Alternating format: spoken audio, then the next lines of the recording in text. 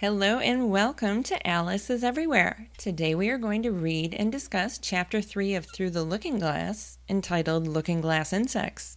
But first, I saw the Alice Through the Looking Glass movie last weekend. So let's talk about that. You may be saying, wait a minute, that movie just came out. Doesn't she record these podcasts well in advance? And the answer is no. No, I don't. I am always behind on everything. A little Wonderland preamble before we dive into my Alice Through the Looking Glass review. I'm not going to give away any spoilers for the book we are reading because this movie is not a faithful adaptation of the book. It flat out has nothing to do with the book, really. And I am totally okay with that. I enjoy seeing what creative people do with Wonderland and Looking Glass characters. I feel like those characters belong to all of us. Heck, legally they do. The copyright to Alice's Adventures in Wonderland expired in 1907, after all. While I would love to someday see an expertly, authentically done Carolian Wonderland or Looking Glass film, I recognize that historically, most attempts at this noble feat have failed miserably.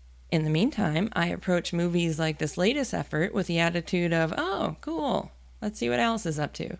I urge my fellow literary Wonderland fans to do the same because otherwise it is going to drive you absolutely insane that the Red Queen and Queen of Hearts have been combined, Wonderland characters are hanging out in Looking Glass Land, the Dormouse is never sleepy, Hatter and Alice seem to have a little something romantical happening. I could go on and on. Even the fact that they don't hyphenate Looking Glass can bother you if you let it. But I do think life is a little short for that. And I'm happy to report that despite the almost complete lack of anything Lewis Carroll-like in the actual story, there are some facets to the movie that will make fans of the books light up with recognition. Specifically, when Alice first goes through the looking glass, the clock on the mantelpiece grins. We find out why the Queen of Hearts hates white roses. March Hare sees someone approaching the tea table and yells, "No room!" Time is a character, finally. There's a scene that consists almost entirely of puns, very Carolian. Hatter says some things that are very similar in theme to the ending of the book. I'm not going to tell you what, that would be a spoiler. And 2 words, Cheshire Kitty.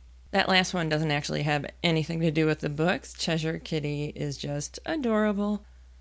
As you've heard me say before, I was downright excited to hear that Time was a living, breathing character in this film, because that is something from the book that has been completely ignored by prior movie adaptations, and I was not let down, as Time turned out to be a major character, and oh my gosh, he even sentenced Hatter and friends to endless tea time, just like in the book. Well, the book Alice's Adventures in Wonderland, not Looking Glass. And he sentenced them to an eternity of 1 minute before tea time, not exactly tea time, but close enough. Sacha Baron Cohen as Time was one of the highlights of the film for me, despite the fact that he sported hipster mutton chops and a man bun and kind of looked like he should be riding a giant old-timey bicycle through Brooklyn. I'm super scared I stole that description, by the way, because it's just so perfect. Did a real, actual movie critic describe Sacha Baron Cohen riding a giant old-timey bicycle around Brooklyn? I hope not. Anyway, there was a sequence in which Time walked through a sea of pocket watches and pulled one out of the air in order to snuff out someone's life, and it was both clever and absolutely gorgeous to look at. Mia Wasikowska as Alice was solid. Everyone else was Toys in the Attic crazy, but that's how it should be. I personally am not nuts about Johnny Depp's interpretation of Hatter or Helena Bonham Carter's Queen. I think they're a bit much. I definitely preferred Anne Hathaway's and Sacha Baron Cohen's interpretations more, but that's just me. I know a lot of people love Johnny Depp's Hatter. So, what was the movie actually about? I don't know. Alice had some real-world trouble and escaped to Underland once again. She had to do some time travel to help out the Hatter. Everybody learned a little something at the end. It was easy to follow. It wrapped up nicely. I mean, while it was far from a masterpiece, I am perplexed as to why so many critics are absolutely slamming it. I mean, it wasn't bad. In a world of endless Transformers and Taken 3, Alice Through the Looking Glass is a pretty entertaining, harmless lark. I actually liked it quite a bit better than the 2010 Alice in Wonderland film, to which it is a sequel. One final note that, frankly, very few of you will appreciate. There is a fellow in the film, back in the real world, not in Underland, who obviously likes Alice and admires her chutzpah. When a character spoke his name, Mr. Harcourt, my heart totally skipped a beat. I thought, oh my gosh, that is the real Alice Little's husband's name. How cool. Then I remembered the real-life Alice Little's married name was Hargreaves, not Harcourt. But that had to be intentional, right? It can't be a coincidence that her love interest name in the film is so close to the real-life Alice's husband's name, but then why not just go all the way and name him Mr. Hargreaves? I can't figure it out. If you can't get enough of me blathering on about a movie everyone else thinks is awful, I have also posted this review on the Alice is Everywhere blog, so you can check it out there. We in the business call that repurposing content. I believe my subheading was Alice Through the Looking Glass earns a solid "it was pretty okay" from Alice is Everywhere. Okay, back to our story. When we last left our hero, she had just been given instructions by the Red Queen on how to advance her way through this curious land that looks like a chessboard. Then the Queen disappeared. Let's see if Alice advances. Chapter 3, Looking Glass Insects. Of course, the first thing to do was to make a grand survey of the country she was going to travel through.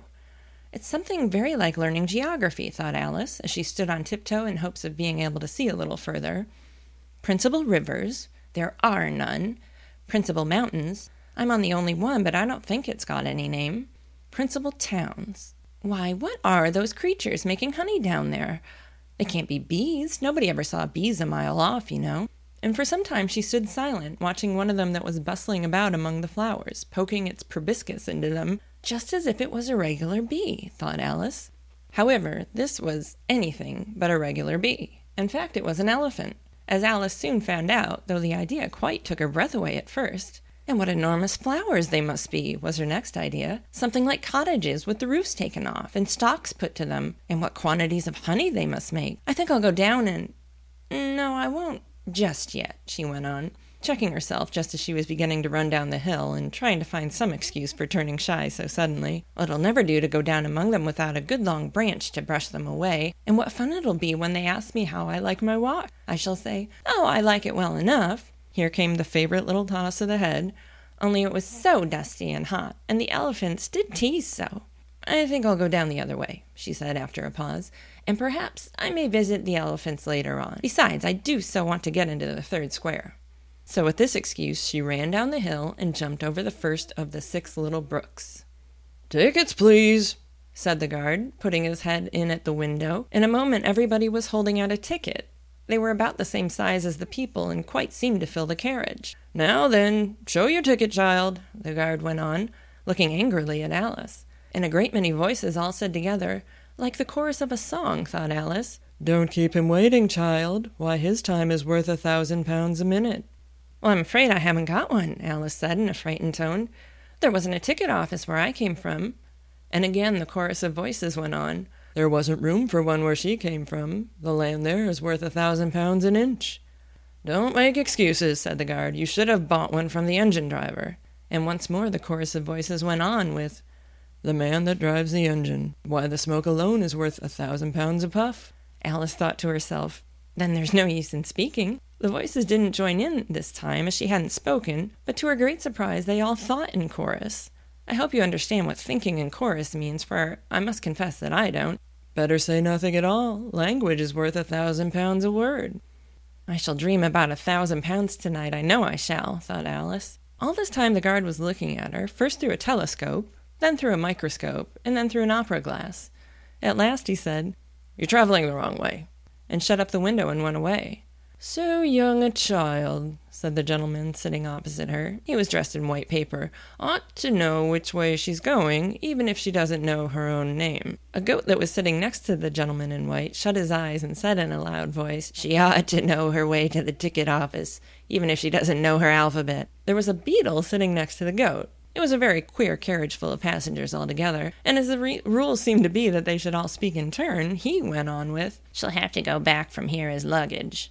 Alice couldn't see who was sitting beyond the beetle, but a hoarse voice spoke next. "Change engines," it said, and it was obliged to leave off. It sounds like a horse, Alice thought to herself, and an extremely small voice close to her ear said, "You might make a joke on that. Something about horse and horse, you know."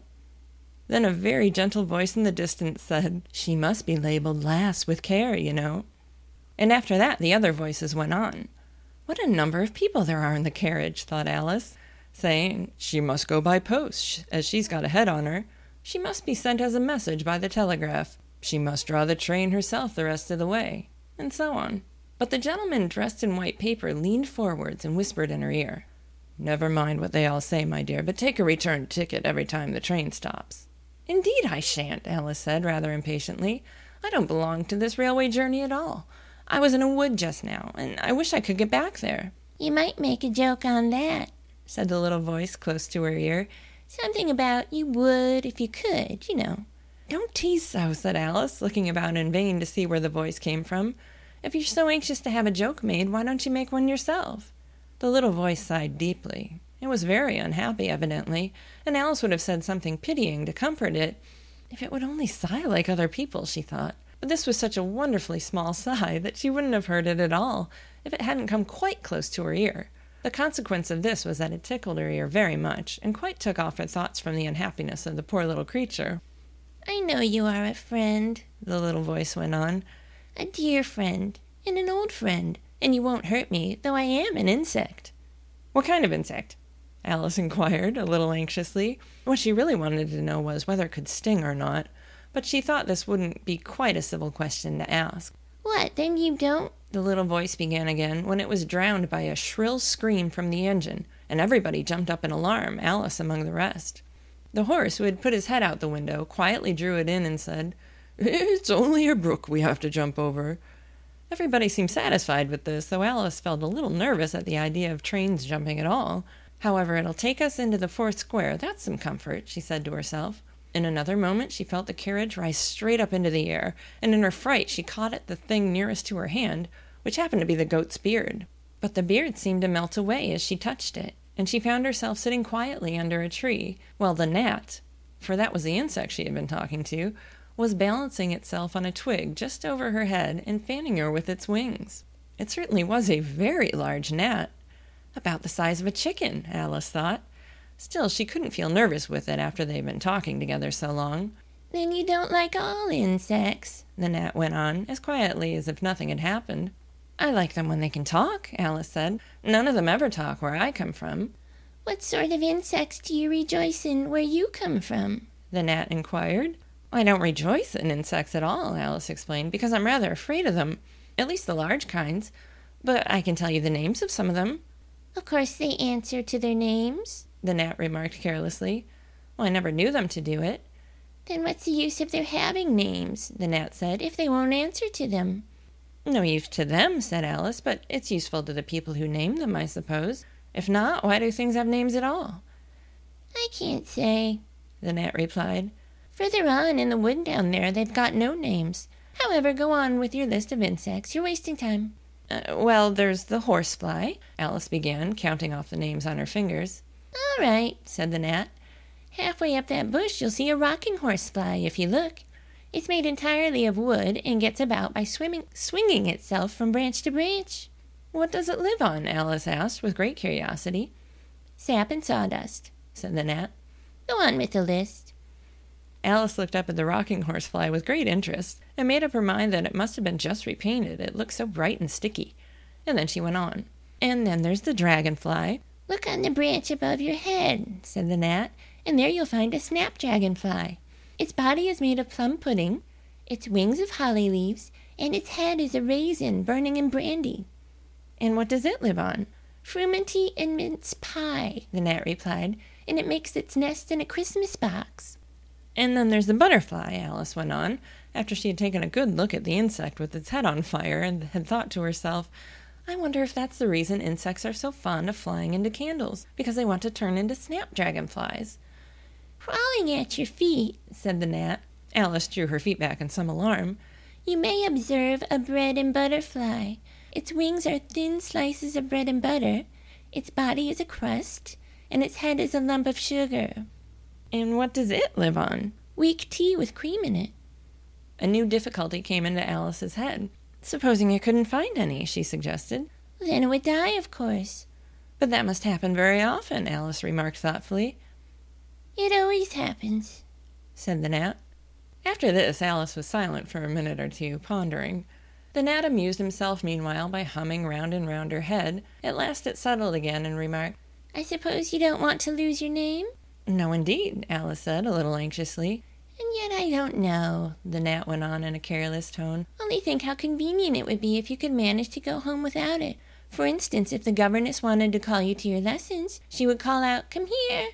And then she would have to leave off because there wouldn't be any name for her to call. And of course you wouldn't have to go, you know. Oh, that would never do, I'm sure, said Alice. The governess would never think of excusing me lessons for that. If she couldn't remember my name, she'd call me Miss, as the servants do. Well, if she said Miss and didn't say anything more, the gnat remarked, of course you'd miss your lessons. That's a joke.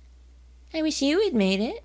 But why do you wish I had made it? Alice asked. It's a very bad one. But the gnat only sighed deeply, while 2 large tears came rolling down its cheeks. Well, you shouldn't make jokes, Alice said, if it makes you so unhappy. Then came another of those melancholy little sighs. And this time the poor gnat really seemed to have sighed itself away, for when Alice looked up, there was nothing whatever to be seen on the twig, and as she was getting quite chilly with sitting still for so long, she got up and walked on. She very soon came to an open field with a wood on the other side of it. It looked much darker than the last wood, and Alice felt a little timid about going into it. However, on second thoughts, she made up her mind to go on. For I certainly won't go back, she thought to herself, and this was the only way to the 8th square. This must be the wood, she said thoughtfully to herself, where things have no names. I wonder what'll become of my name when I go in. I shouldn't like to lose it at all, because they'd have to give me another, and it would almost be certain to be an ugly one. But then the fun would be trying to find the creature that had got my old name. That's just like the advertisements, you know, when people lose dogs. Answers to the name of Dash, had on a brass collar. Just fancy calling everything you meant Alice till one of them answered. Only they wouldn't answer at all if they were wise. She was rambling on in this way when she reached the wood. It looked very cool and shady. Well, at any rate, it's a great comfort, she said as she stepped under the trees, after being so hot to get into the... Into what? She went on, rather surprised at not being able to think of the word. I mean to get under this, you know, putting her hand on the trunk of the tree. What does it call itself, I wonder? I do believe it's got no name. Why, to be sure it hasn't. She stood silent for a minute thinking. Then she suddenly began again. Then it really has happened after all. And now who am I? I will remember if I can. I'm determined to do it. But being determined didn't help much, and all she could say after a great deal of puzzling was, L. I know it begins with L. Just then a fawn came wandering by. It looked at Alice with its large, gentle eyes, but it didn't seem at all frightened. Here then, Alice said as she held out her hand and tried to stroke it, but it only started back a little, and then stood looking at her again. What do you call yourself? The fawn said at last. Such a soft, sweet voice it had. I wish I knew, thought poor Alice. She answered rather sadly. Nothing just now. Think again, it said. That won't do. Alice thought, but nothing came of it. Please, would you tell me what you call yourself? She said timidly. I think that might help a little. I'll tell you if you move a little further on, the fawn said. I can't remember here. So they walked on together through the wood, Alice with her arms clasped lovingly round the soft neck of the fawn, till they came out into another open field, and here the fawn gave a sudden bound into the air and shook itself free from Alice's arms. I'm a fawn, it cried out in a voice of delight. And dear me, you're a human child. A sudden look of alarm came into its beautiful brown eyes. In another moment it had darted away at full speed. Alice stood looking after it, almost ready to cry with vexation at having lost her dear little fellow traveler so suddenly. However, I know my name now, she said. That's some comfort. Alice. Alice. I won't forget it again. And now, which of these finger posts ought I to follow, I wonder? It was not a very difficult question to answer, as there was only one road through the wood, and the 2 finger posts both pointed along it. I'll settle it, Alice said to herself, when the road divides and they point different ways. But this did not seem likely to happen. She went on and on a long way, but wherever the road divided, there were sure to be 2 finger posts pointing the same way. One marked to Tweedledum's house, and the other to the house of Tweedledee. I do believe, said Alice at last, that they live in the same house. I wonder, I never thought of that before. But I can't stay here long. I'll just call and say, how do you do, and ask them the way out of the wood. If I could only get to the 8th square before it gets dark.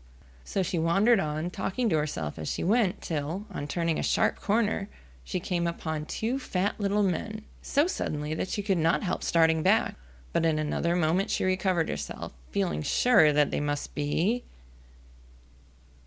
Oh my gosh, cliffhanger. They must be... I'm not telling, you'll have to wait until next week when we read Chapter 4 entitled Tweedledum and Tweedledee. And, okay, so much for that cliffhanger. Chapter 3 begins with Alice surveying the land before her. She sees off in the distance some elephants poking their trunks in flowers and making honey. She understandably gets a little nervous about walking through a herd of elephants and goes down the hill the other way. Then she jumps across a brook. Remember, it is these brooks that go from side to side, dividing the chessboard-like country. When Alice passes a brook throughout the book, advancing to another square on the chessboard, there are some little rows of dots printed in the text, very much like when she would grow big or small in Wonderland, when those dots signified her growing or shrinking. Now, Alice crosses the brook, and things get weird, even for a Lewis Carroll book, and that's saying a lot. If you thought I skipped a section, maybe read the wrong page, no. Alice jumps over the brook, and the next line is tickets, please, and she's on a train. A freaking crazy train full of people who can communicate with their thoughts alone, and men dressed in paper suits, a goat, a horse. He's not illustrated, unfortunately. I would love to see a horse sitting on a train seat like people. Alice is pictured, along with the man in paper and the ticket taker and the goat, and she is wearing a coat and a lovely traveling hat. Not sure where those came from. I guess it doesn't matter. We are through the looking glass, after all. On the train, a little voice keeps talking in her ear. She can't see him at first until the train disintegrates in midair, and she finds herself sitting under a tree talking to one of the most underappreciated characters in Wonderland, or Looking Glass Land, in my opinion, the chicken-sized gnat. On Twitter, you can make polls now for people to vote on. For my first poll, I asked, what kind of insects do you rejoice in where you come from? With the chicken-sized gnat or don't rejoice at all as the choices. Nobody answered, oddly enough.